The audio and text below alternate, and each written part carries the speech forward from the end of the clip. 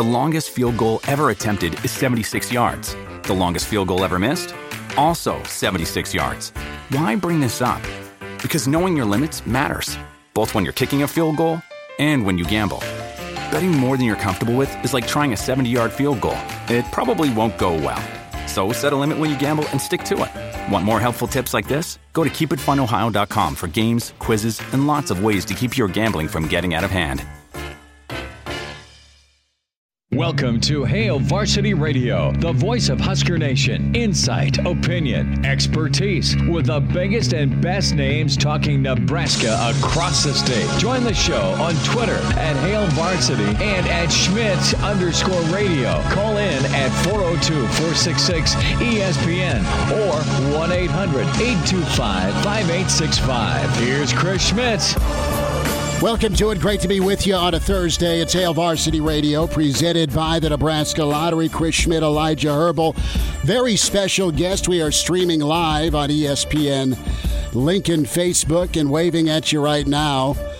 A proud Lincolnite, a man down in Bama, a New York Times bestselling author, a friend, dear friend of one Bruce Arians. We say hi to Lars Anderson. Elijah Herbal back in studio as well. We are streaming and Elijah's waving. He loves lawyers today. We'll just leave it at that. And I'm doing all right. I had a taco salad, man, so everyone's in for it. You make it sound like I'm in legal trouble or something. No, you're doing well. Yeah, I was just going to say, my dad was a lawyer. But I've been sued by many lawyers, so I have mixed feelings about lawyers. Just depends on what side of the fence you're on, yeah, Lars. Exactly. Right? Hey, it's good to see you. Thanks for coming to town, man.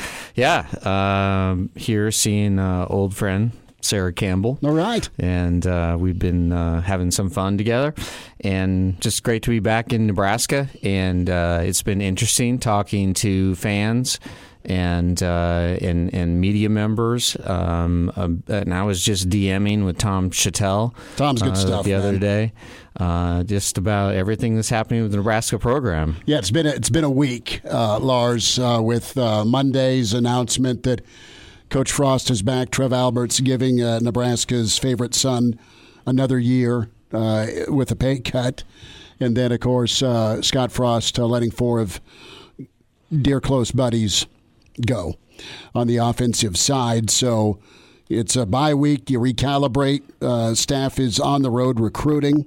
Tough news today we'll get into in a moment with JoJo Domann done for the year. Bless his soul. The kid played with a torn tendon in his middle finger on his right hand against Purdue and then suited up to go against the Buckeyes. So JoJo shutting it down, the heart and soul of that black shirt defense.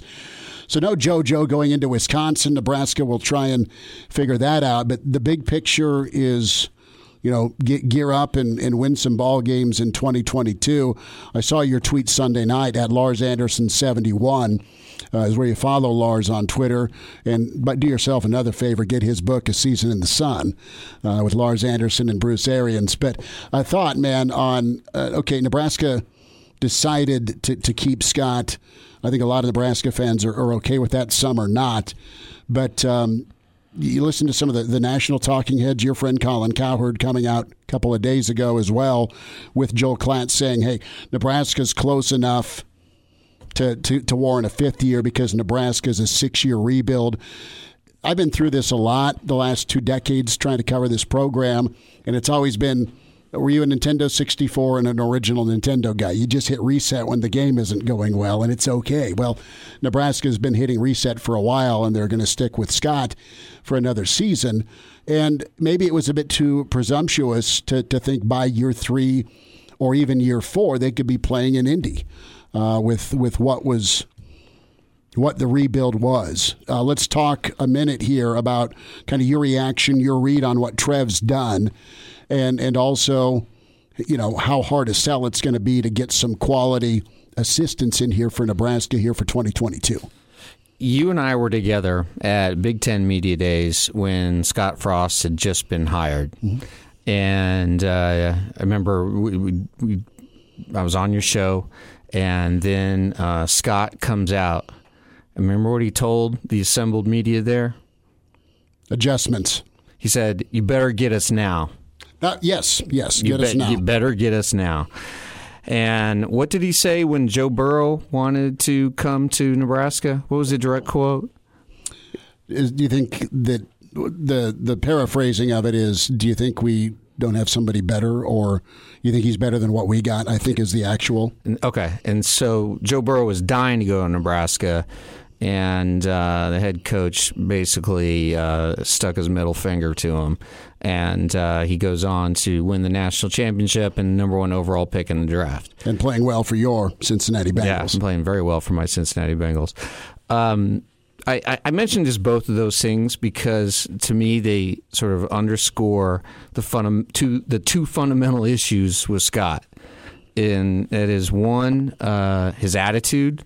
His attitude toward fans, media, I think, has been borderline arrogant for the last few years, and who knows how that is playing with recruits. And two, for whatever reason, he has tied his wagon to Adrian Martinez. And so he basically, when he was asked about Joe Burrow, he's saying Adrian Martinez is better than Joe Burrow. So if your head coach, who is a former quarterback, your offensive coordinator, face of your program, if he has that much trouble identifying talent, then what does it, at the quarterback position, what does that say about the other positions? And then a third issue with Nebraska has been lack of development of talent. Because let's face it, it's not Tom Osborne era anymore.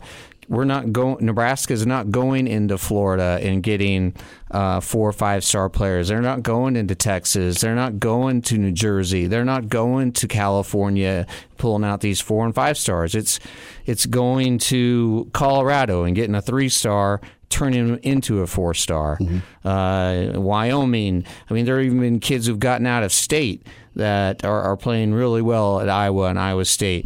So it's been a lack of identification of talent. And then, who are you as a offense? What is your identity? And I think he learned the hard way that the Central Florida offense, the Oregon offense, not going to work in the Big Ten if you don't have superior offensive linemen. And that's been the issue. I mean, I could go on and on, Chris. No, I get it. And listen, I think you look at Scott, and yeah, there was some misses. There's some missteps, and now it's a chance to fix. And it's fix or else right now, right? And well, so he's been completely emasculated. Sure. And he'll respond to that, or he won't. It's one or the other. I'm frankly, I'm surprised that they stayed with him. I'm glad they did. Mm-hmm. I'm glad Trev did. I think it was the right move. But they're staying with him basically at gunpoint, saying you got to do this, this, and this, or you're gone. I don't think Trev. I'll say this. I don't think Trev's. I think it's more of a suggestion than an edict. Okay, Trev wants to see him be more CEO-ish, right? Delegate. Hire the right people. Delegate. Find somebody. And Scott talked yesterday about finding somebody he really trusts, because if you're going to fight for your job beyond 2022, you want to have hands-on control of that, right? Well, it's easier said than done to delegate an offense, but you need to go a different offensive direction, or at least be able to find some help on the offensive line in the portal. Okay, find some help when it comes to the offensive brain trust of what we need to be and how we want to live in the Big Ten. You can still run some of your passing schemes. You can still run some of your misdirection. You can still have an athletic quarterback. You can do all of those things, but just know how difficult it is in the Big Ten to live with a mobile quarterback. And in today's day and age, you really just have one, because if you have two, one's going to transfer with the portal. So, I mean, there's a lot that's going to go into this next hire from a trust standpoint. The Burrow thing, at the time I understood it. Okay, and hear me out. When it comes to, I said this kid, I flew across country. I recruited Adrian. I told him he'd have a chance to win the job. And I said, you're the only guy I'm going to go after. So he kept his word to him. And I know Joe Burrow, and God loved Joe Burrow, and I know his dad, and we love him. I mean, we're so happy with the Nebraska connection and that Joe's done well. And what's Joe do here in year one? Is it 9 or 10 wins? Maybe. Is it 7 or 8? Maybe. What about year 2 where he goes unbeaten and has the most prolific offense in college football in the last 5 to 10 years? Well, you don't have that in 2019 in Lincoln. You probably go bowling. You probably go 7, get 7 or 8 wins. Maybe you don't. It was perfect for Joe to go where he went and go number 1 overall. He would have been drafted. He'd still be a stud, but it wouldn't have looked as prolific or epic had he not gone to LSU, had he ended up in Lincoln. That's just my take. He would have elevated the program and done a good job. We just don't know. That first year, Adrian, you and I were both like, man, there's a lot of good things to come. Yeah. I thought he was going to be a Heisman contender his sophomore year, but there has been really nothing but regression since his freshman year. Yeah, and injury. And injury. And there's no help behind him. Doesn't it stand to reason that Scott would play backup quarterback for these last 2 games and see what he's got in the Smothers kid? If it depends what you think, and that is, do you want to continue to go with Adrian because you believe he gives you the best chance to win, or are you punting on 2020 and seeing what you got for 2021 to see what you got for 2022? You're absolutely punting on. You've already punted on 2021. I know you have. You just fired your entire offensive staff. I know you have, but he still will not punt on Adrian. I don't think. I think he's going to. So Adrian Martinez is going to be the quarterback next year? I think he's going to be the quarterback the next 2 games. I don't know about next year. What do you think? I think the decision's already been made. I think with Verduzco leaving, I think Adrian's probably not going to stick around. I think he'll be given the opportunity to stick around, okay? And if he does, that means you still go get a quarterback in the portal, or 2 quarterbacks in the portal, or 3 quarterbacks. I mean, go quarterback shopping. Spencer Rattler. Nah. Would he come to Nebraska? I'm not a Spencer Rattler fan. Elijah can jump in on this as well. Who else wants Spencer Rattler? Spencer Rattler wants Spencer Rattler, and that's it. That's the hardest day of his life. If you believe in Mel Kiper, he was going to be a top 5 pick at the start of this season. And his own teammates have probably given him 17 code reds. He probably does. Guys don't want to play for him. He got his butt kicked and knocked down. No one's there helping him up. But he does have NFL arm talent. Sure. Whenever you look at it, and what can you sell as Nebraska? Hey, we're going to be playing Oklahoma next year. You want to go stick it to him? You can sell it to him. The question is you wouldn't do say do no you want to that him. drama? You know what Nebraska is he can grow sell? Up? Yeah, that's a good question. But I live in Birmingham, Alabama. Mm-hmm. And, tell us about tell me about some of the Bama throwaways. Yeah. Lars, help out your home state school. Yeah, maybe the 4-string quarterback will transfer here and start. But at Alabama, Bryce Young is making more than $1 million this year off of NIL. And Nebraska can pull that together too. That's the thing. That's what is going to make Nebraska an attractive landing spot to high-level players from other programs, especially at the quarterback position, at the marquee position. So perhaps Nebraska can go out and get somebody good. I just don't understand why the Smothers, Logan Smothers. You've seen him. Yeah. I mean, I do a radio show in Birmingham with Antonio Langham. Jay Barker. And Jay Barker. You know what Smothers has done in Alabama. He's a hell of a good ball player. Yeah. And he was a 4-star. Antonio coached up in that area, Muscle Shoals area, and he was really shocked that Nick Saban didn't recruit him. So he's got a bunch of talent. At least there was potential there. And he's kind of your dual threat. Yeah, and Scott basically said, "This is my guy for the future." Mm-hmm. So what is the problem? Why? I think the issue is, and again, none of us can see practice, Lars. I think the issue is being able to make the throws in the offense.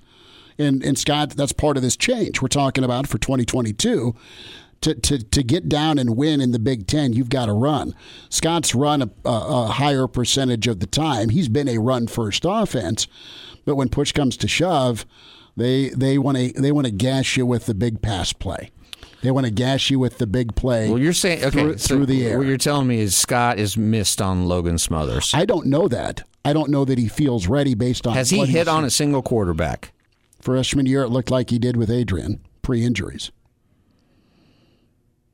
Was Scott the first Nebraska coach to recruit Adrian? No, Adrian was committed to Cal, and then he was committed to Tennessee, and they all had coaching. Scott flipped him.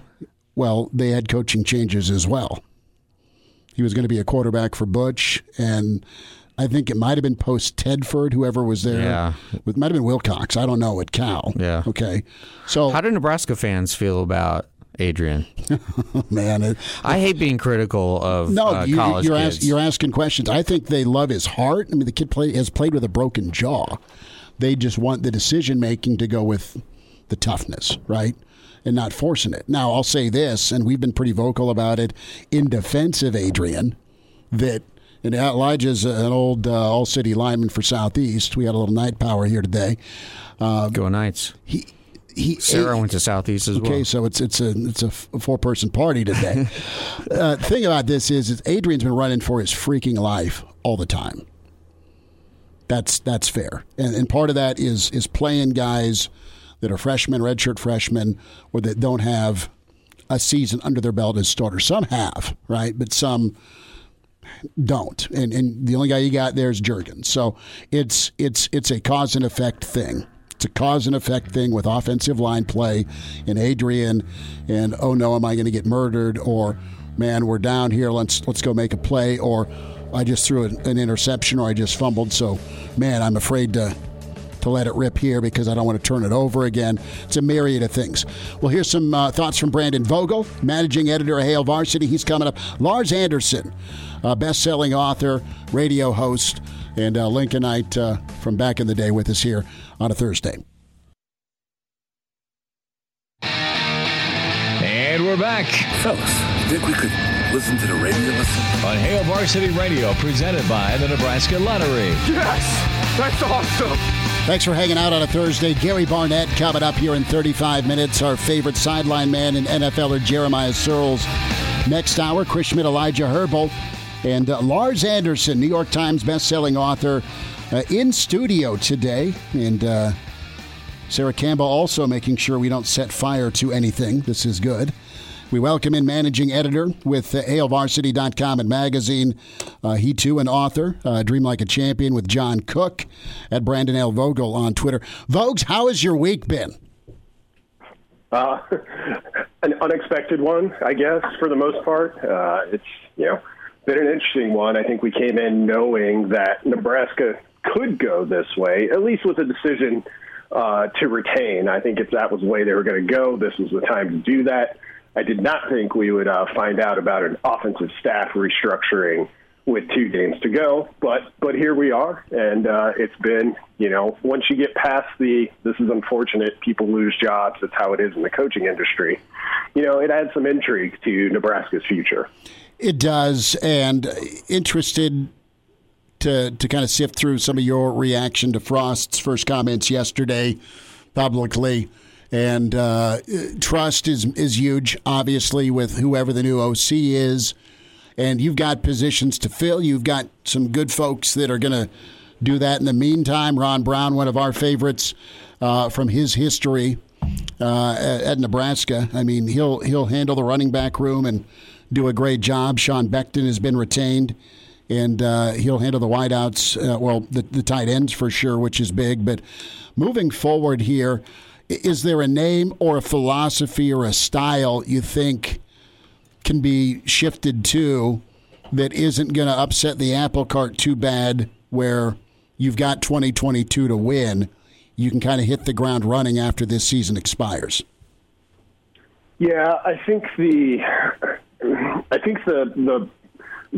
key area Nebraska needs help in right now is the running game. And I think it's pretty clear from how they've played, that run rate, has been climbing since 2018. But 2018 was really the last year where Nebraska's run game was one of the best in the top 20 or 30 in the country. And I think that's where they want to be they want to be known as a team that can run the football, and it just hasn't been consistent enough there, whether that was mostly due to the backfield, mostly due to the offensive line. It's always a combination. So as I've thought about this and kind of listening to Coach Frost talk yesterday, I think that's probably where you start, is you look at coordinator. You're probably not looking at an air raid coordinator, which I don't think we were looking at that anyway, but that's kind of took that and made it much more unlikely in my mind.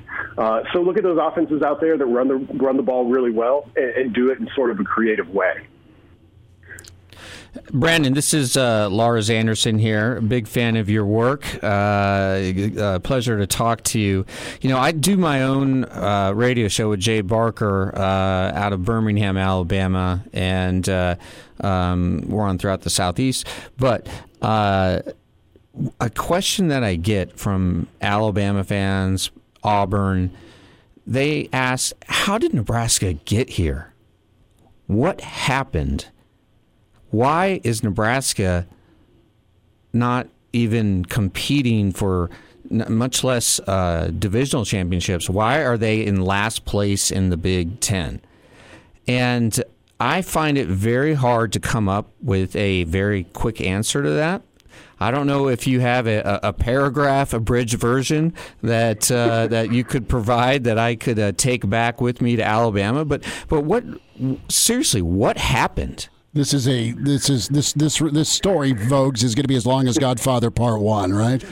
I was going to say, well, yeah, this is a book in itself, probably. And I'm not saying I know how to write it or even put together a proposal that I have this locked down. But when I look at it, so you could start with just the turnover in coaching, but that's kind of college football now, right? I mean, the surprising thing on Monday was, and I'd say mildly surprising, was that Scott Frost is going to get a fifth year. Most coaches don't with the record that he has. And you get into that cycle, and it's tough to break. But I think, and this kind of started to crystallize for me when Trev Alberts came aboard in July and, getting the chance to hear him speak at various points. Like, I don't know that there's been a strong top-down vision in the Nebraska athletic department for quite a while. And some of that circumstance, some of that I think is getting that hire wrong. I mean, you can look at Alabama as kind of a shining example. The AD there is one of the best in the country, and it looks that way. And it looks that way in more than football, but at a school like Alabama or Nebraska, football's what everybody sees first. So I think there's some of that, and I think hiring Trev Alberts was maybe step one in addressing that. The degree to which Trev and Scott have been involved together to try and get this football thing right, even though it hasn't showed up this season, is probably step number two. So I'm encouraged on that front. But as far as an explanation goes, that's the closest I've been able to come. Brandon Vogel with us here on Hail Varsity Radio, giving us a synopsis of Lars Anderson's new book, or 2 decades out of the sun, a Nebraska football story. Just two? I love it. But Brandon, I want to get your take on today's news, and that's that JoJo Domann is not going to be returning for the final 2 games of the season as he's undergoing surgery. I'm not sure you can call that opting out, more getting a head start on his recovery, but do you think we'll have any other players opting out ahead of the final 2 weeks of the season with the news that 4 offensive assistants will be on the way out? Yeah, I would be a little bit surprised. This was certainly a unique circumstance for JoJo, and I personally makes total sense that he is a guy where there's no question that he's put everything he's had into this the entire time he's been here, and he's been here quite a long time. So I think if we were to see some of those, and the week's not out yet, but I feel like if you get into next week, it's game week, and then you go straight into a short week against Iowa, you'll probably make it through without any others. So I'd be a little bit surprised, but you can't totally rule it out. Vogues, Cam Jurgens, is he a guy that you need to worry about moving on after this season? I mean, he's certainly got the talent level. I haven't looked recently at any of the latest draft stuff to see where he's currently sitting, but I think he's a guy who might have some of those exploratory conversations and take a look. Anytime you lose a position coach, I think it ups the odds of that, certainly for guys that are that close to being NFL ready. But, you know, I've always sensed a pretty strong bond between Frost and Juergens as well. So that might play into it too. But he's one where right now I wouldn't have him on the list of guys that I could expect or would reasonably think could leave, but he's right there. Brandon Vogel's with us here on Hail Varsity Radio. Vogues can be found on HailVarsity.com and magazine. If Scott Frost had been let go, let's play the what if game for a second. Where does Nebraska look for their next head coach? And it's a question that could very well linger into next year. I don't personally think 6-6 is going to get it done for him. If it does, then I turn in my fan card. I'm done. If 6-6 warrants a second contract, but be an existing contract.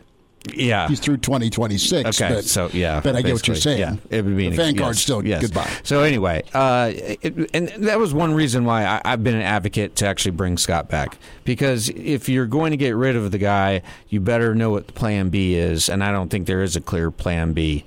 Could it be somebody like Craig Bowles? Do you want somebody with a Nebraska connection, or would you bring somebody kind of like what Auburn did in my part of the country with Brian Harsin? Brought him in from Boise State. Completely fresh ideas, completely new philosophy of doing things. I mean, is that what Nebraska needs? And just going back to the hiring of Trev Albers, I was a little, as a Nebraska fan living in Alabama, a little disappointed by that. It seemed too incestuous. Seemed too much of advocating of groupthink. Hey, let's just keep doing things the way we've been doing them. I mean, it's not working.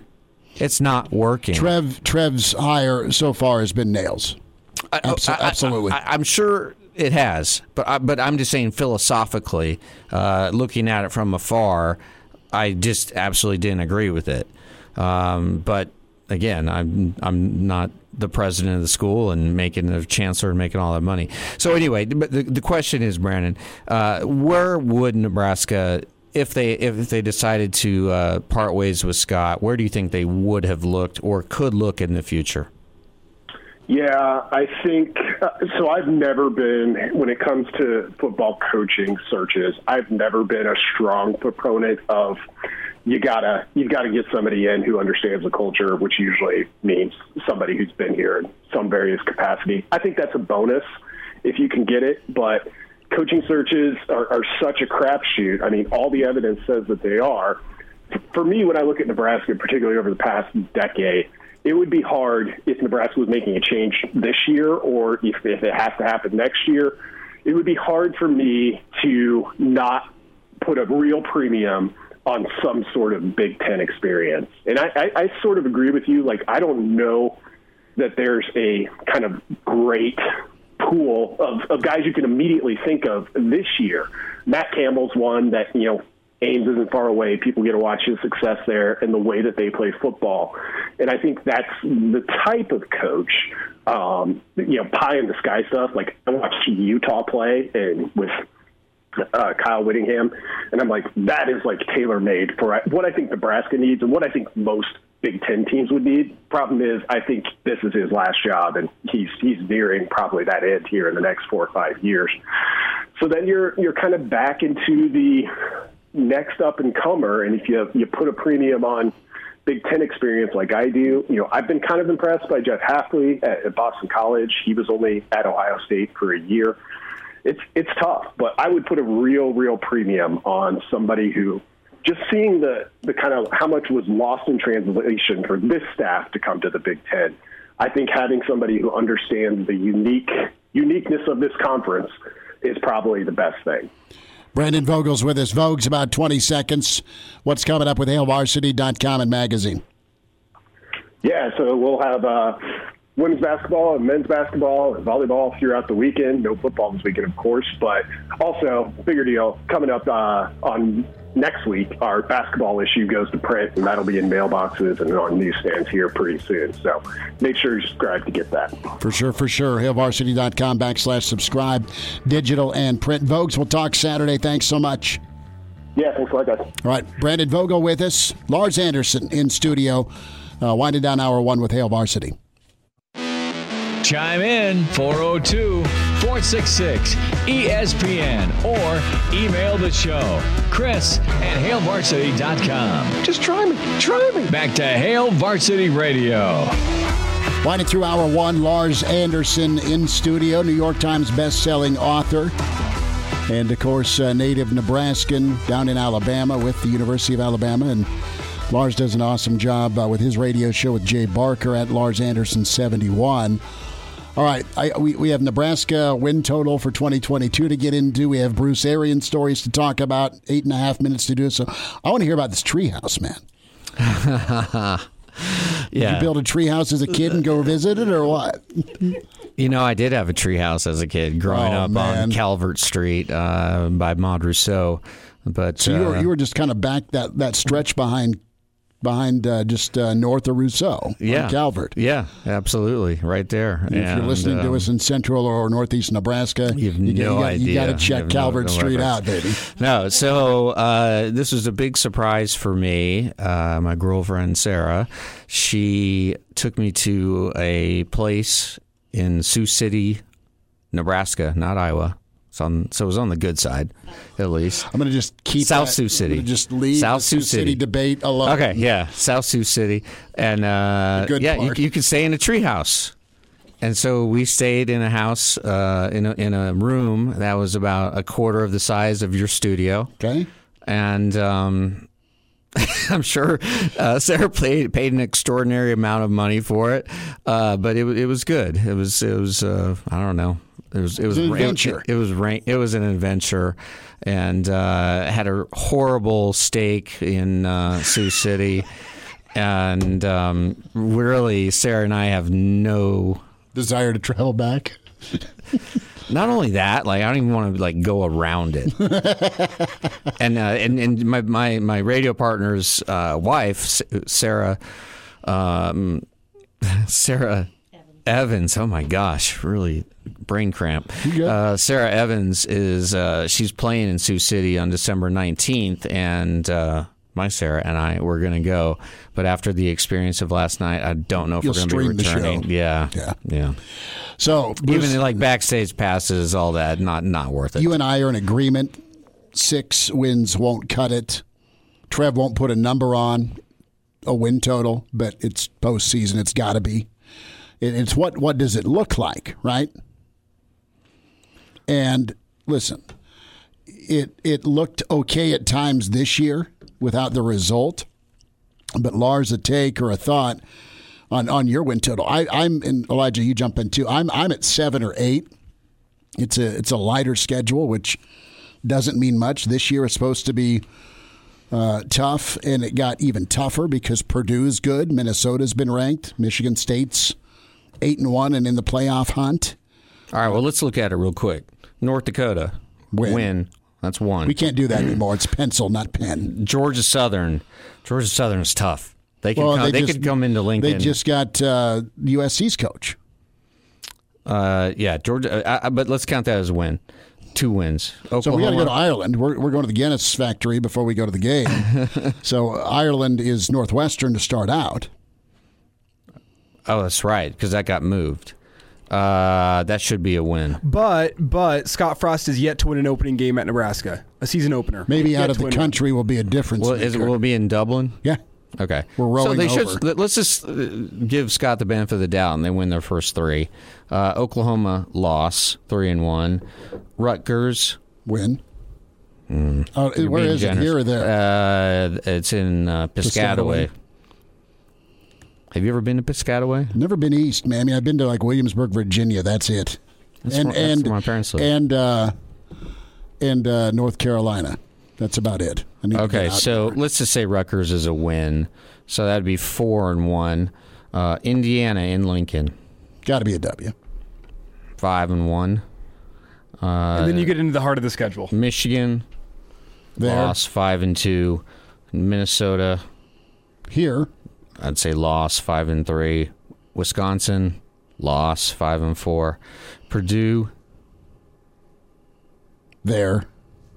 says No, it's home. in Lincoln. It's home. Okay. Because that was the word. We had to play two straight there. The you COVID traded year. Wisconsin and Purdue. Yeah. So let's say Purdue should be a win. He's got to be 7-5, doesn't he? Purdue's got to be a win. Illinois has got to be a win. Iowa will be a loss. So that would be 7. Okay. Bowl game could give them 8. You got to beat Iowa. You got to beat Iowa this year. You got to beat Iowa next year. Eventually, you got to take down Wisconsin. You got to beat Minnesota at home. I mean, these aren't major asks like taking down Alabama or LSU or Oklahoma, right? Now, we don't know what the quarterback's going to look like. Don't know the O-line. But Do you think Alabama's second string could beat Nebraska? I don't know, man. I don't know much about your second string, other than they're good and they're... There's more 5-stars on their second string than probably in the entire Big Ten. All right, let's go to the phones real quick. Let's bring Roseanne on. Big fan of Lars. Do you know Roseanne? Roseanne, welcome in. You're on Hail Varsity. Hi. Go ahead. Hi, Chris.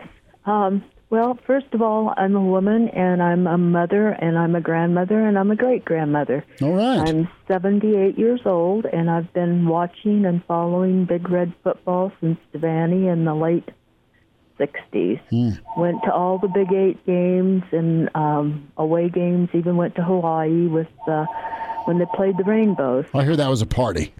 Oh, yeah, it was great at Aloha Stadium. Anyhow, Lars Anderson, he has put into words what I have not been able to. I agree with him with everything he said, especially the 2 points with giving the finger to, Joe Burrow.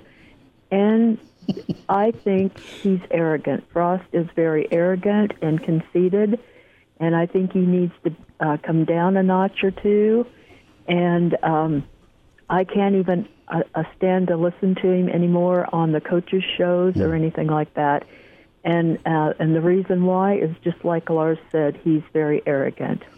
Roseanne. And I've been watching football for a long, long time. Went to all the breakfasts on Thursday. They used to have breakfasts on Thursday at the Kellogg Center on East Campus. Had all the old coaches, Milton and Tennifer, and, of course, Osborne, and Monty Kiffin, and Darlington. I've seen them all. I think Frost he's very arrogant, and I think he needs to humble himself a little bit and stick to what he's getting paid for.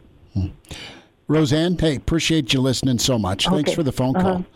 I'll say this. One thing that will keep you from being arrogant is if your boss comes in and says, you know that $20 million, it's now down to 7.5, right? And by the way, and then you got to go in and look guys in the eye and say, you're not part of this with me anymore. I'm sorry. That will humble you. And Scott's a guy that's been great at a lot of spots, but Scott's had to be humbled. And I go back to the Arizona State game.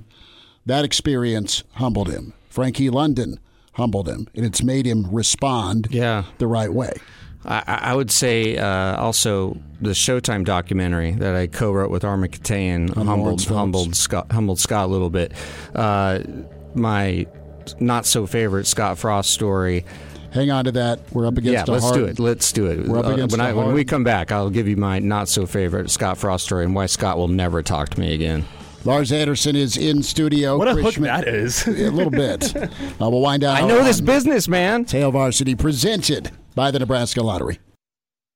And now, back to Hail Varsity Radio. One final segment here with Lars Anderson, New York best-selling author, New York Times best-selling author. His book, Season in the Sun, with Bruce Arians on the title run by Tampa. Full of Huskers there. Lars, good to be with you. Thanks for coming in. Glad you're in town. Glad you popped by. And I love spending time in Nebraska. Well, it's good to see you, and a lot of Nebraska influence on that Tampa squad.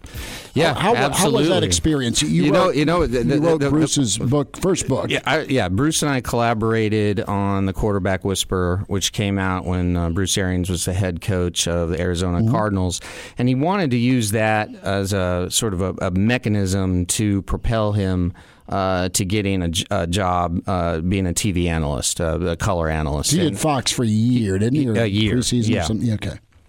And then it was Jason Light who ended up Pride of Fremont calling BA, and it was because of Jason that Bruce really got the interview and got the job.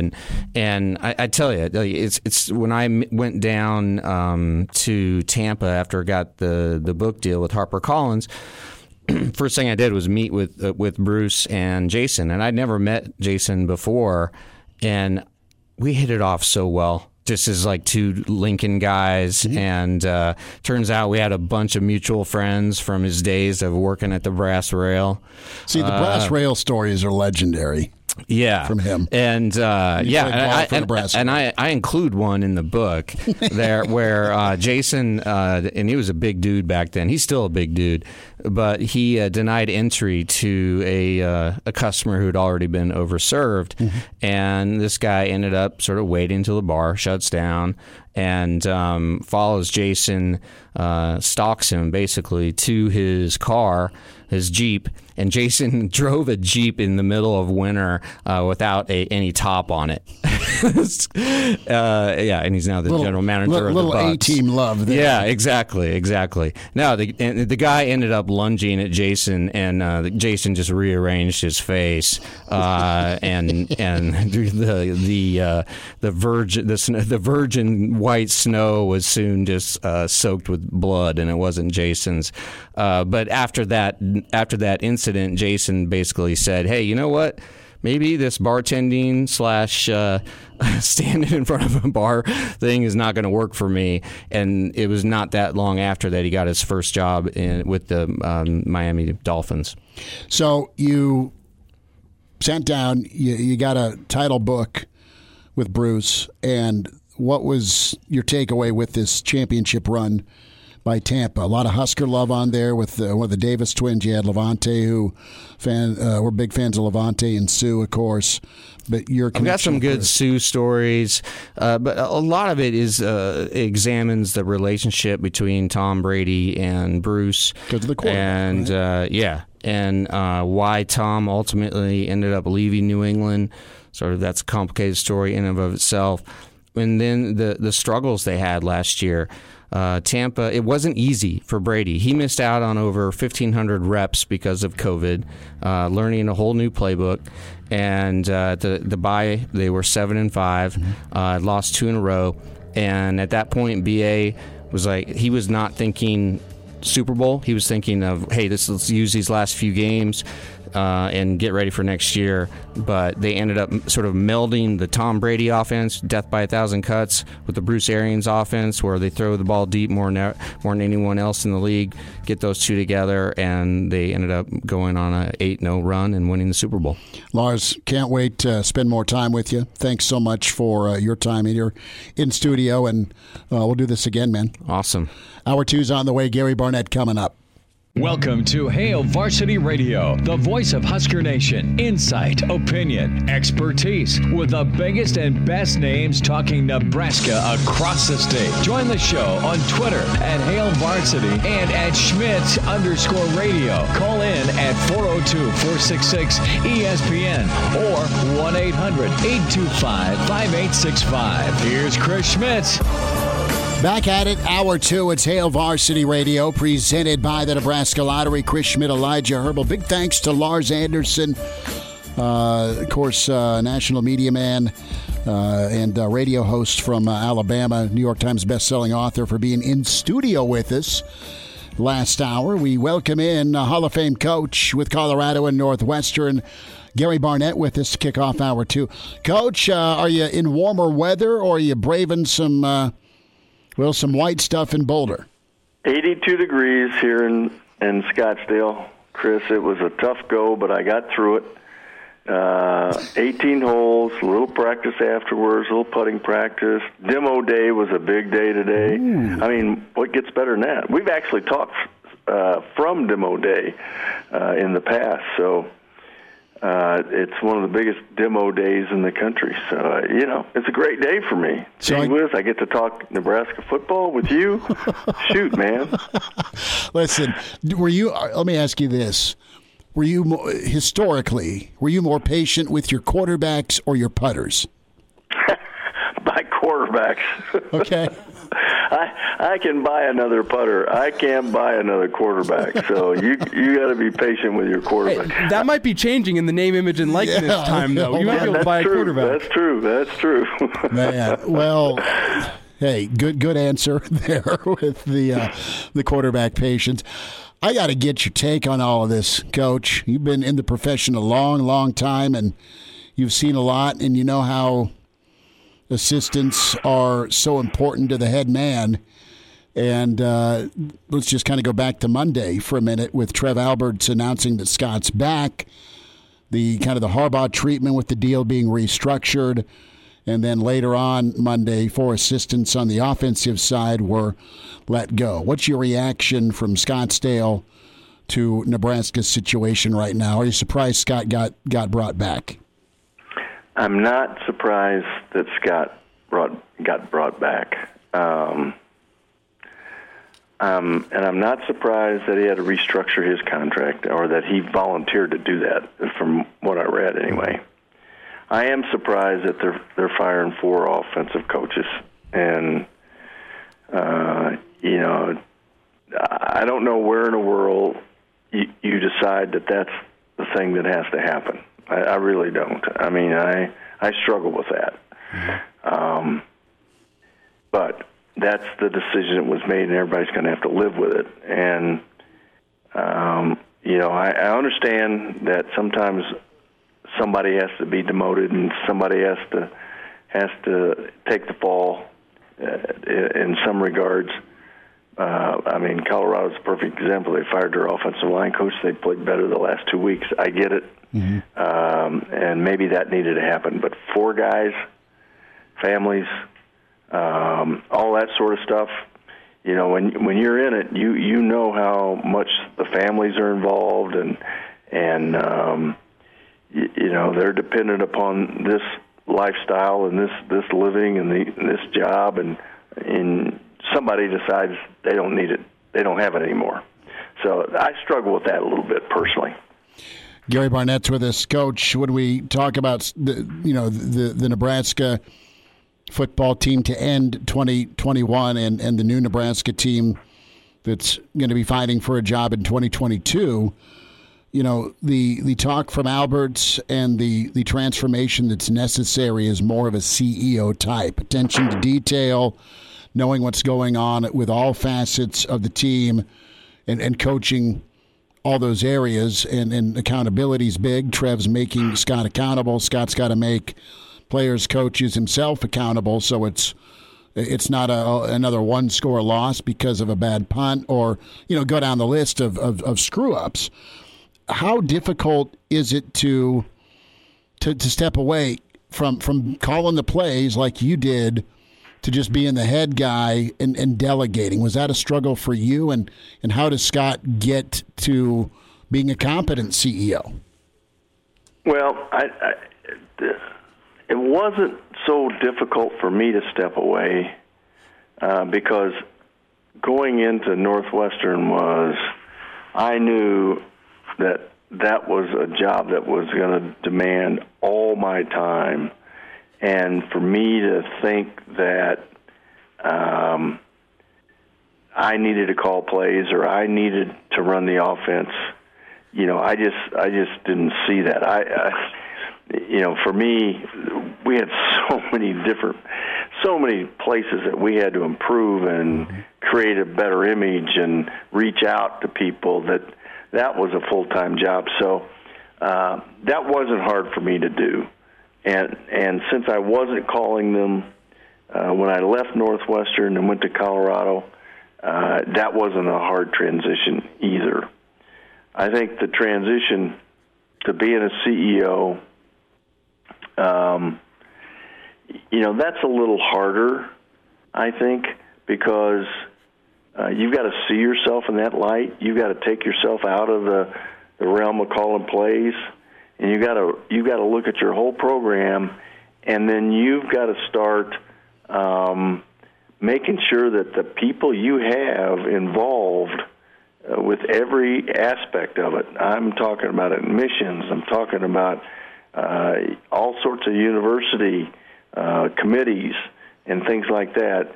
You are in charge. That is your responsibility. So that's probably a harder step than anything else, than stepping away, is that all of a sudden, you're going to be responsible for all that stuff. So, I mean, that's the way I saw it, Chris. Coach Gary Barnett's with us here on Hail Varsity Radio. And Coach, when you're talking about the people around that CEO, we now have 4 years of hindsight to look back at Scott's decision to bring his entire staff from UCF, a lot of those guys with little to no Power 5 experience. How does that decision look now 4 years on, especially whenever you combine it with the fact that it took 4 years for Scott to make any substantial changes to that staff? Yeah, well, I think that's a good question. I think that's a good point too, Elijah, because making a move from the lower level division to the Power 5 division, especially in the Big Ten, it's not just one level; it's 2 or 3 levels. And he's changed some offensive coaches. Matt Lubick didn't come with him, I don't think. I think he added Matt, but.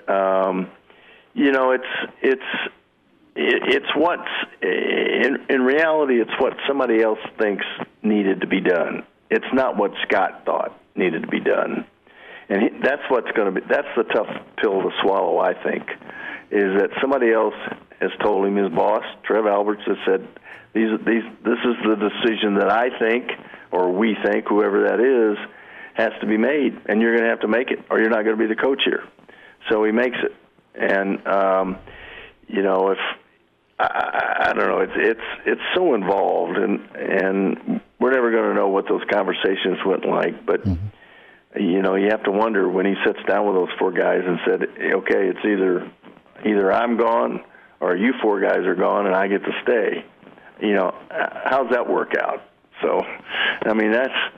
There's just more to it that, the public looks at it and goes, yeah, they need to get rid of those coaches. Those are like I said, they're families.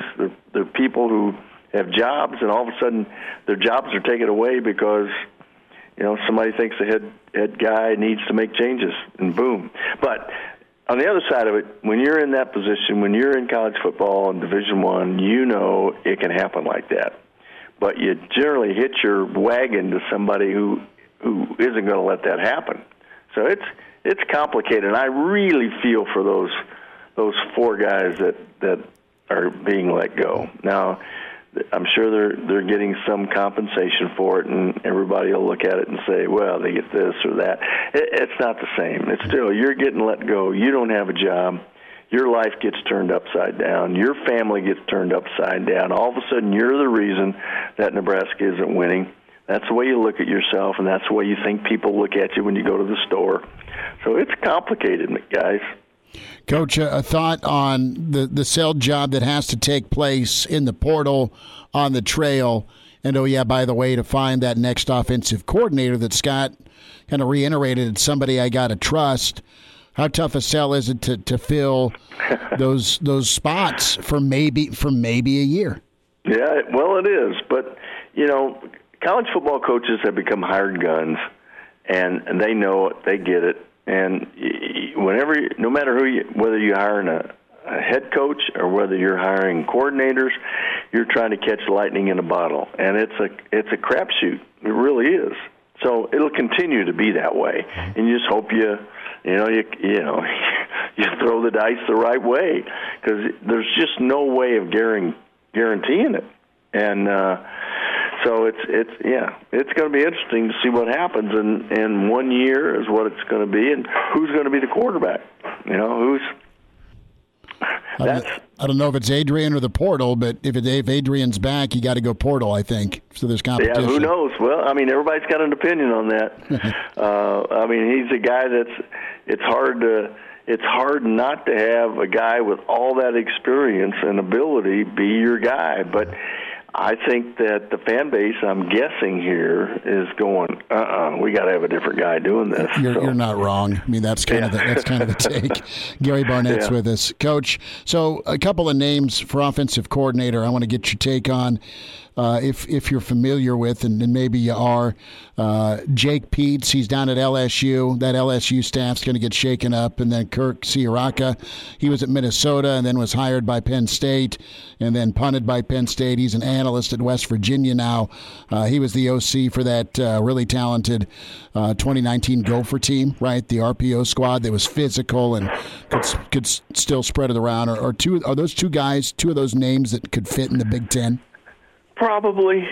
Like I said, Chris, it's a crapshoot. Sure. I mean, you don't know. You're just hoping.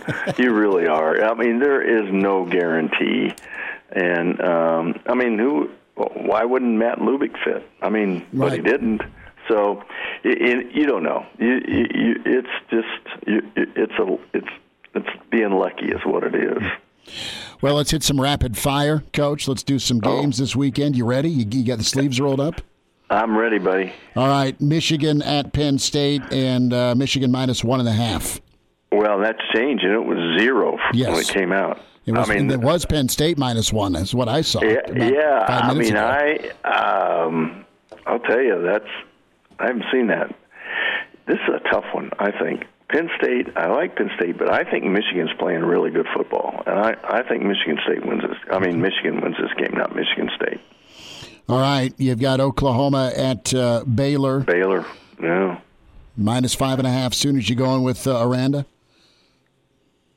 I think the Sooners are hot. They've had a week off. I think they're ready to go play this thing. I like the Sooners.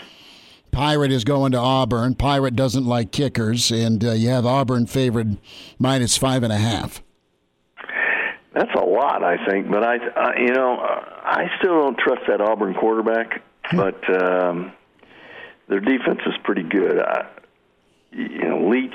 That's a tough one for me. I think Auburn wins the game, but I think probably Leach covers. Okay. Back to the Big Ten. Purdue. I mean, they have been either hot or cold, and they're back and they're ranked. Purdue is Ohio State's favored by 21. Is it closer than that? I think it's closer than that. I really do, but I think Ohio State probably wins. But I think it's closer than that, but for sure. Is Brom a name to think about at Florida, or do you think Florida is not going to move on from Mullen despite his struggles? I think they're going to move on. Really? Yeah, I think they're going to move on. I mean, you can't have that kind of roster and that kind of recruiting ability. I mean, recruiting center, and do like they've done this year. They may only win 2 games. So no, I think they move on.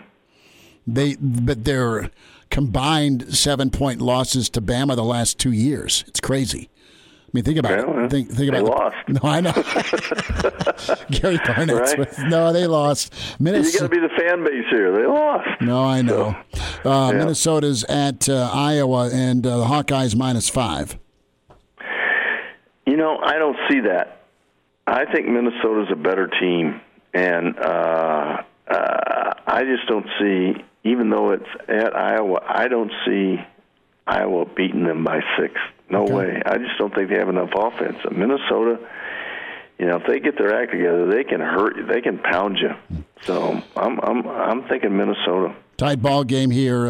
Ole Miss hosting A&M -2.5. A&M. College game day from the Grove. Well, I'm surprised you're not there, Elijah. Boys, have you ever been to the Grove? Elijah's been a couple of times, and he hasn't invited me. I was there when game day, and Katy Perry was there. I mean, it was absolutely on steroids that day. But this one, A&M's defense is really good. Ole Miss can do just about anything. Who knows which way they're going to go? I'm a little surprised A&M's favored, to tell you the truth. Okay. So I'm going to go with Ole Miss there. Did you have a Coors Light with Katie? No, I didn't have a Coors Light with Katie. But it was crazy down there, unbelievable. I got pictures from that day in my phone somewhere, so it was nuts. There we go. That sounds about right. That's awesome. Gary Barnett with us. Coach, we'll get caught up next week. Appreciate you taking some time today. All right, guys. Good to be with you. Take care. There he is. Gary Barnett joins us, Hall of Fame coach, his take on Nebraska. We'll get the O-line perspective here from Jeremiah Searles.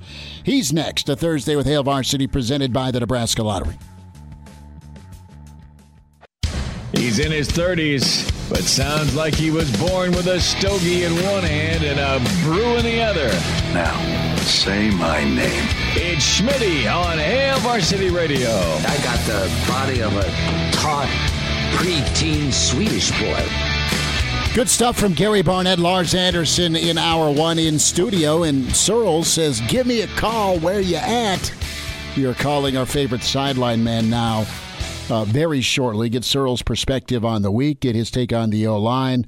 Thoughts on JoJo Doman's career as JoJo done for the season. Numbers to get in, 466-3776, 800-825-5865. The phone line can email chris@hailvarsity.com. Follow us on Twitter at Schmidt_radio, at Herbal Essence. For Elijah Herbal, and follow Jeremiah Searles on Twitter at Searles71_HSKR. Your all standout Husker offensive lineman, longtime NFLer, and noted hunter. Searles, we need an update. How's the hunting going? You guys are lucky I got on my tree stand early for you. So you're just up there kicking it. Oh, I've been in a tree more than I've been awake the last few days. So there's a big deer out here that I'm chasing, and my wife has been so gracious enough to allow me to keep chasing it on the bye week here. So as you guys were talking, there's a big deer right there as I'm driving back. Holy cow. As you guys are, as we've been talking, I've been hanging out in trees. So, but busy week with football. Yeah, reaction to the week with the news. Trev, of course, announcing that Scott's back. And 4 good guys no longer part of the offense. Want to get your take and specifically your expertise with the offensive line. How are guys on that O-line going to react to no more Greg Austin?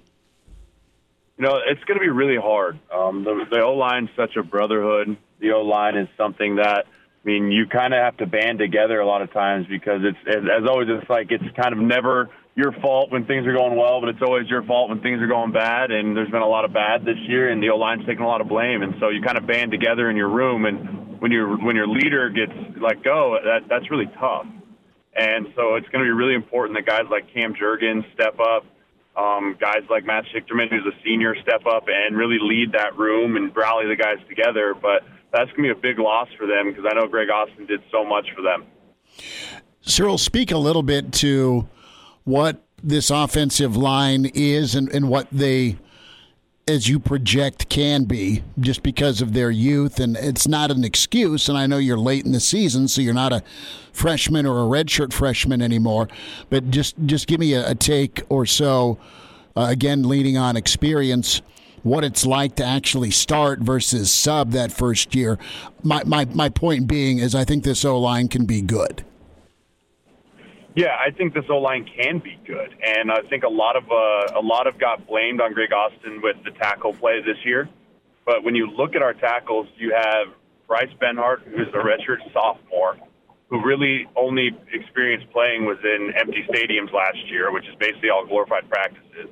And then you got a redshirt freshman, first-time starter in left tackle in Turner Corcoran. Meanwhile, you also rotated another freshman in there, that Teddy Prohaska, before he got hurt. And so everyone was yelling at Greg, development, man, he's not good at developing guys.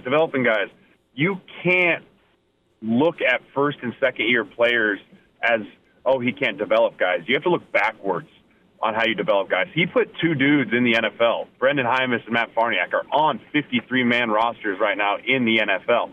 That's development. And there just wasn't a lot of depth behind those guys by transfer portal, by guys just not panning out. So he was forced to play those young guys. You take your lumps when you play young guys, but it really pays big benefits and dividends as you get older. And as this group grows older together, they will become a much better offensive line. Jeremiah Sirles with us, Hail Varsity Radio. Sirles, let's speak about Scott and these next two games, and we'll talk Wisconsin next week. But, how does Scott move forward here with that delegation role, the CEO role, the organizational role, and how does Trev help with that? I think that's going to be really hard for Coach Frost to do. I mean, as it is for any coach that's called plays for a long time, right? It's in their blood. It's in their DNA to want to run everything. But I think Scott looked at the last 4 years and really did some self-scouting of himself and saw that maybe what he was doing, trying to run the offense and be the head coach and do all these things, it's a lot different than UCF, and especially here. And for him to have the fortitude to look ahead and be like, maybe I do need to step back from head in the playbook, head in the film, head in the tape, and study so much in the offense and really look at this as a broader manager-type perspective. And I think that's really good because I've been around really good coaches that have been able to do that. And I think that could really help this team, especially if he brings in someone that he trusts and he believes in and they believe in each other. I mean, obviously he's always going to have the stamp of approval because he's got HC on his hat. But I do think that that's going to be a really good role for him to continue to grow and develop as a head coach as well. Jeremiah Sirles is with us here on Hail Varsity Radio.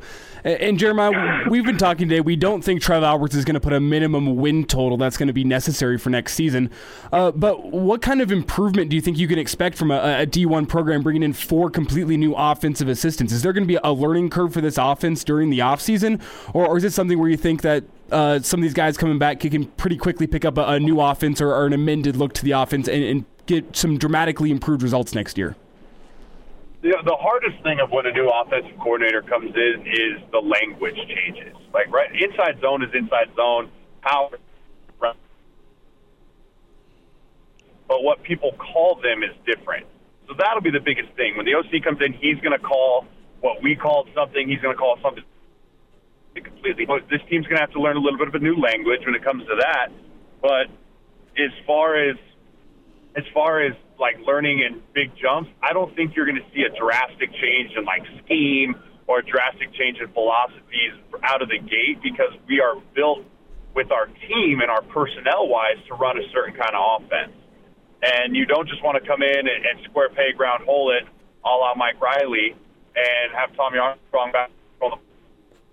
No, we have certain places, keep people in certain places that we're going to play to our strengths. And great offensive coordinators aren't so stubborn that they just roll in and say, we're running my plays. They look at what they have and they say, I'm going to call the plays that are best suited for the players that I have. And I'd like to see a lot of that from this new offensive staff when they come in. Does the line makeup have the ability to be downhill? I mean, can they, if they're asked to run block and do more power? And I know they've done power, but it's been a zone blocking scheme, Sirles. If it's more of a power component, do you like the bodies on the line that are potentially coming back? Yeah, I do. And honestly, a lot of that can be fixed and molded in the offseason. When you have a new offensive coordinator come in, the number one thing he has to do, and him and the strength and conditioning coach have to get on page with the philosophy.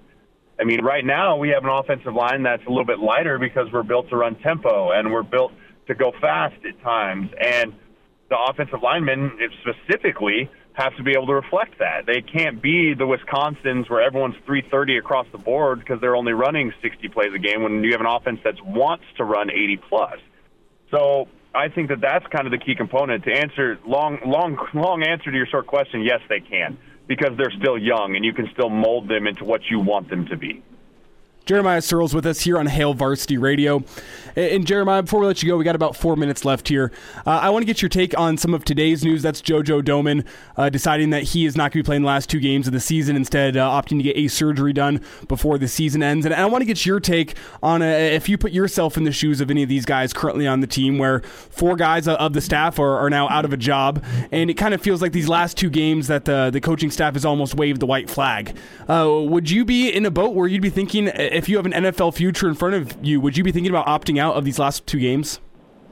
I think JoJo's dealing with an injury, and I think that's a little different. I think that if you just opt out because you're a senior and you want to go to the NFL, there's no one on this roster that has the ability to do that right now, in my opinion.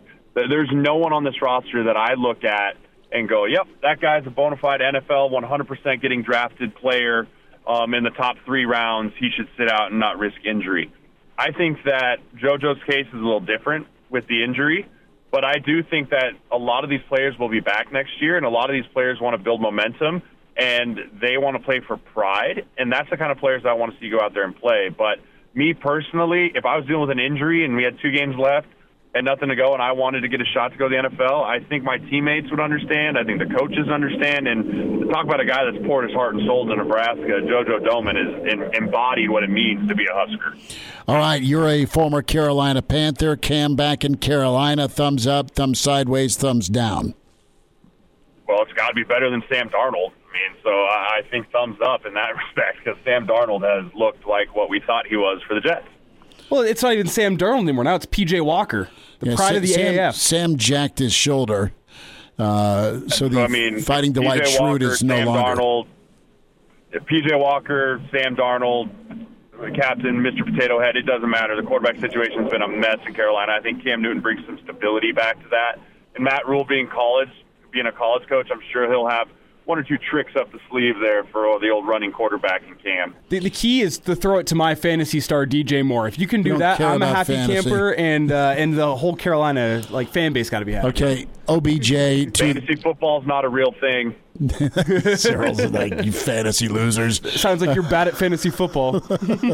I'm terrible at it. Sounds like he's going to use his bow and arrow on you next time he sees you. So let's talk OBJ to the Rams. Is that worth bringing in? They're already high level, probably 2 seed. Is more better with him catching passes.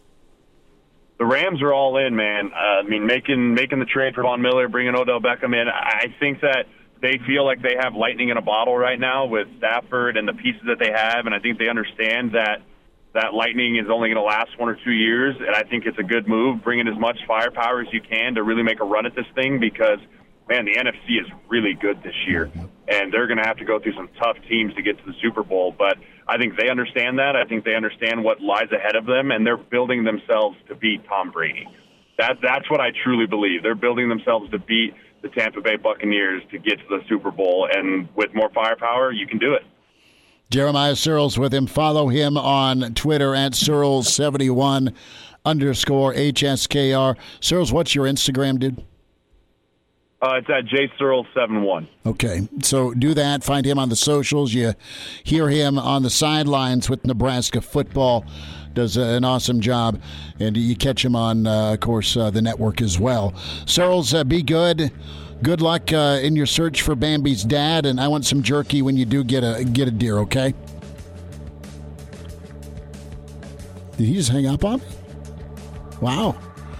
That's an answer to the jerky request. That hurts. We'll head to the casino next. Danny Burke on the way. And now, back to Hail Varsity Radio. Back into it at Hail Varsity Radio. Time for Burke's Best Bets. Danny Burke from the VSiN Sports Network at his show Rush Hour and Danny's daily podcast as well at Danny Burke 5 on Twitter. Pride of Chicago, how are you? Schmitty, not too bad. I mean, the weather's taking a turn here, so it's getting to be about that time, but that just means we're getting into the nitty-gritty of football weather, so can't complain too much. Yeah, we'll crank up the NFL Films voice and scream about the winter wind, no longer autumn wind. Over-under on Junior, Carson Schmidt passing his second learner's permit written test. He failed the first one. Oh, he failed the first. So this is his second attempt, huh? So said it about when so. What's the money line? What's the money line? Yeah. We'll put second time around. We'll put the yes probably as a slight favorite, maybe about -115, and we'll give the no about +105. So you know better than I do, but look, second time around, you got to think he's a little bit better prepared. Let's hope, right? Exactly. Well, not any Nebraska action this weekend other than the search for an OC, an O-line, and a wide receivers coach and a running backs coach, with the news out of Lincoln and Coach Frost getting a 5th year. Want to get your take on Michigan-Penn State. Tough ball game for the Wolverines. They're in Unhappy Valley, -1.5 Penn State. Penn State's pretty good 6-3 team. A win against Auburn earlier, but really we kind of have seen what Iowa's become, and that really derailed Penn State despite a good effort against Ohio State. Does Michigan have it in them to go get another tough road game? I think that's the bigger question more so than what can we expect out of Penn State is, does Michigan have this game in them? Can Harbaugh win a significant game as of this point? And I'm tending to lean toward the no, Schmitty, just because of what history has told us. Now, you mentioned that Penn State game against Iowa. That, in my opinion, was a little bit fluky just because Clifford, not being in the game and their backup was one of the worst backups I've seen in quite some time, at least in that game. But then, look, then you lose against Illinois at home in 9 overtimes, and there's literally no excuse for that game except that they were looking ahead to Ohio State, but I still just can't fathom how that game even went down. Look, they did have a decent performance against Ohio State. Penn State is still playing for at least somewhat of a significant bowl game. We know Michigan still has a lot on the line. I just think it's going to be a tougher environment. And Schmitty, real quick, this is at 11 a.m., right? That's my thought. Yeah, which seems kind of odd that it is. So it's a little bit different in the sense it's not going to be as rowdy, so that's beneficial to Michigan. And, look, again, at the end of the day, I just need to be convinced by Harbaugh that he can get this job done, and I'm not really thinking it's there right now. So I'm going to lean a little bit toward Penn State on the money line, just betting them outright. Quarterback-wise, virtually even, right? I mean, McNamara and Clifford, you could give me one or the other, and I think you virtually get the same results, maybe a little bit better with Clifford. Yes, the running game is more solid with a team like Michigan, but defensively you're fairly even. So I think the home field advantage, while nowadays doesn't play as big of a factor as it has in the past, there are some certain spots where it does, and I still think, despite it being an 11 a.m. kickoff, that Penn State is one of them. So I'm gravitating toward Penn State, Schmitty. I don't know if I'm going to play it, but for the Big Ten slate, this would probably be one of the better plays I would like, and I would go with the Nittany Lions. How about Oklahoma? Do they stay unscathed? They are at Dave Aranda's Baylor, 5.5, road favorite for Boomer Sooner. Yeah, so I actually laid 5 in the hook in this spot here. Look, Oklahoma's coming off a bye, and I think not that we're forgetting about Oklahoma, but we have this notion now of what we saw in the beginning parts of the season that Oklahoma's just nothing, and they don't deserve to be in consideration for the college football playoff. And I get it. It's a legitimate reason to be thinking that, but these last 4 games, they've got an average winning margin, I believe, of about 13, 14 points, if I'm not mistaken.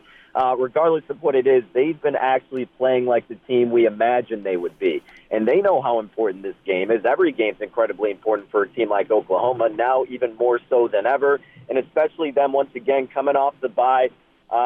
Look, I just think they have what it takes to at least win this game by a touchdown. And I think the good thing about Oklahoma in some of these spots is you're still going to get them in a buy low opportunity because people just don't completely respect them yet. But I think this is a good spot where they can wake people up a little bit and be like, oh, yeah, that's right. This Oklahoma team was supposed to be arguably the top team in the country. They're still undefeated. Hopefully they get an impressive win because I laid 5 in the hook with the Sooners. NFL we go. Kansas City in Vegas, your second home. Chiefs, the narrowest of favorites on the road at -2.5. You taking the points, you giving the points. Yeah, if anything, I'm taking the points here, Schmitty, and even more so, I think you tease up the Raiders. You get a home underdog, tease them up by 6 through the key numbers of 3 and 7. Then you get the Raiders catching 8 in the hook. Look, they always play Kansas City close. I mean, it's a division rivalry. Kansas City is nothing impressive, Schmitty. I mean, at all. You're barely beating Jordan Love at home, and aside from that, there's just so many other instances where Kansas City has let people down and has proved that you cannot trust them. So why trust them here? You can make the case, well, the Raiders are, dealing with all these distractions, and look what happened last week against the Giants. I get it, but if the Raiders can finally just have one normal week going back at home at a game where they could kind of rally around each other in their community and now have a little bit more time and not craziness to deal with heading into this division game with a team they're familiar with, I think the Raiders put up a good fight. But again, it's still Patrick Mahomes, and we're all waiting for him to get back to normal. Maybe it's against the Raiders, so if it is, why not just tease up the Raiders instead so you give yourself a little bit more security and have the Raiders catch an 8.5 instead? But if you don't like teasers, then yes, I would still go with the Raiders. A game that's uncertain right now. Danny Burke, Pride of Chicago, VSiN Sports Network, Burke's Best Bets with us. Seattle, Green Bay, and it's -3.5 pack. Russell Wilson, I think, is going to be back. And do you have any definitive answer from your friends in the desert on Rodgers? Yeah, I'm going into this game, Schmitty, assuming that both of those guys are going to be playing, because you have seen the line movement go towards Seattle from about 5 to 3.5, as you alluded to. I think the only way that moves is because that Russell Wilson's going to be playing, or, of course, if Rodgers isn't. But my thought as of now is that Rodgers is going to be playing. Ultimately, I'm going to stick away from it regardless. We'll see how Rodgers responds, because this is a guy who loves to have a chip on his shoulder, Schmidt, even if he doesn't need one. Well, now he's certainly going to implement one onto himself after the whole debacle this past week. So, if it gets to 3 and Rodgers is your quarterback against a Seattle defense that is not impressive at all, then yes, I would look toward Green Bay. But if it's over the 3, I could understand why you would take the points with the Seahawks. But again, Schmidt, like I said, I'm probably going to stay away, or let's wait to see what happens on the field. Bet this one in-game, my friend. Last thought here, about 30 seconds. Do you like OBJ going to the Rams, and do you think Cam can have a rebirth back in Carolina? I think both of those are completely comical. One, I'm kind of pissed about OBJ because Cooper Kupp's on my fantasy team, so I don't want him taking points away from the leader, Cooper Kupp. You already got Jefferson, who's an emerging star there, who can be your OBJ, and you already have Robert Woods, who's a stud. I don't know why you need an OBJ on your team who might end up being a distraction. Even if he isn't, what's the point? With Cam Newton, that is so funny. You get rid of Cam Newton. You're still paying off the guy that replaced him in Teddy Bridgewater. Then you're paying Darnold, who replaced him. And now you're paying Cam Newton to replace all those guys who replaced him. It makes no sense. Why are you signing Cam Newton once again? It's just comical. We'll see what happens with the guy. I mean, I'm not rooting against him, but I just think it's so laughable that they're doing that. Danny Burke, Burke's Best Bets, VSiN Sports Network, and tune into his show Rush Hour all over the country and, of course, on iHeart. Daddy, be good. Thanks for the time. Hey, you bet, Smitty. Take care. Miss us? Come here, brother. Give me a hug. Bring it in for the real thing. We're on call for you. Catch the podcast at HailVarsity.com, the ESPN Lincoln app, or download them on iTunes. Saddle up, partner. Back to Hail Varsity Radio. One final time, kind of a blur show, man. We just flew through it. Searles just didn't answer. He didn't hang up. Like, dude, did you hang up? I want jerky. And he texted back and said, no, I just stayed silent. That's my jerky. That's my deer. Good stuff from Jeremiah Searles, from Gary Barnett. Big thanks to Lars Anderson and Brandon Vogel. Lars in studio that first hour. Show's podcast, Hail Varsity Radio. Give us a rating. Love us, hate us. Give us kind of a middle thumb. I mean, what we want is feedback, good, bad, or ugly. Spotify, iTunes, Google Play. Give us a rating. Tell us what you think. Subscribe. And thanks so much for doing so. People have sent us on the road this year, the folks that have made all of our road shows possible, Ferris Financial Group and Arrow Capital. Ferris Financial Group, they're in Lincoln, and their goal to educate, coach, and help you work towards your investment goals. That's investment strategy. That's also budgeting and planning an overall game plan. And they're there for you in times of transition, whether you're starting a new job or going to go through a job change, and they help you with the future when it comes to retirement. Contact Marcus Schmidt today at 402-525-6824 or marcus.schmidt@lpl.com. Find out more about Ferris Financial Group, ferrisfinancialgroup.com. Arrow Brokerage, Arrow Capital, they are incredible. Full-service real estate brokerage. They specialize in that real estate investment, and they're there in all facets of the real estate process for you when it comes to buying or selling or staging, and also investing in properties, much more. Be sure to reach out to broker Jenny Limbach or realtor Marcus Schmidt. And ways to get in touch with Arrow Brokerage at arrowlincoln.com. the website arrowlincoln.com/brokerage, and of course Facebook at ArrowLNK, Instagram at Arrow_Lincoln. We are on the road Tuesday for Nebraska and Creighton. We are at the Single Barrel inside the Graduate, so come by. That tip-off's a little later for a Real Red tip-off.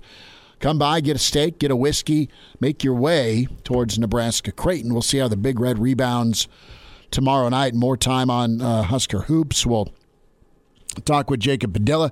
We'll get in with Bill Dolman and Clausburn back with a forecast. I need to get even with you. Steak and a beer tonight, Baltimore, Miami.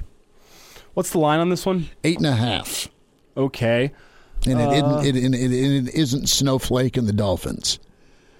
I will take Miami, but I need more than 8.5. I'll give you as much as 9.5. Okay, I'll take 9.5. I'll take Baltimore 9.5. Sure. Okay, sure. No, all they need to do is cover, baby. Miami doesn't even have Tua. That's maybe an okay thing. That is maybe an okay thing. I guess we'll find out tonight. Well, the Ravens don't really have a running back right now. They have two though. I mean, they've got Le'Veon. You got the former Falcon guy. Are we to the point where we can say Le'Veon Bell is washed now, though? I think Le'Veon's... When was the last time he had a respectable NFL season? It's been at least 4 years, Pittsburgh, right? Yeah. Le'Veon, I think, has had too much incense going. It's a good way to put it. Well, I guess we'll see. Man, that would mean I would owe you 2 steaks and 2 beers. Got to get even. Got to chase it a little bit. Thanks for your time. Thanks for checking in with Hail Varsity, presented by the Nebraska Lottery. Talk to you tomorrow.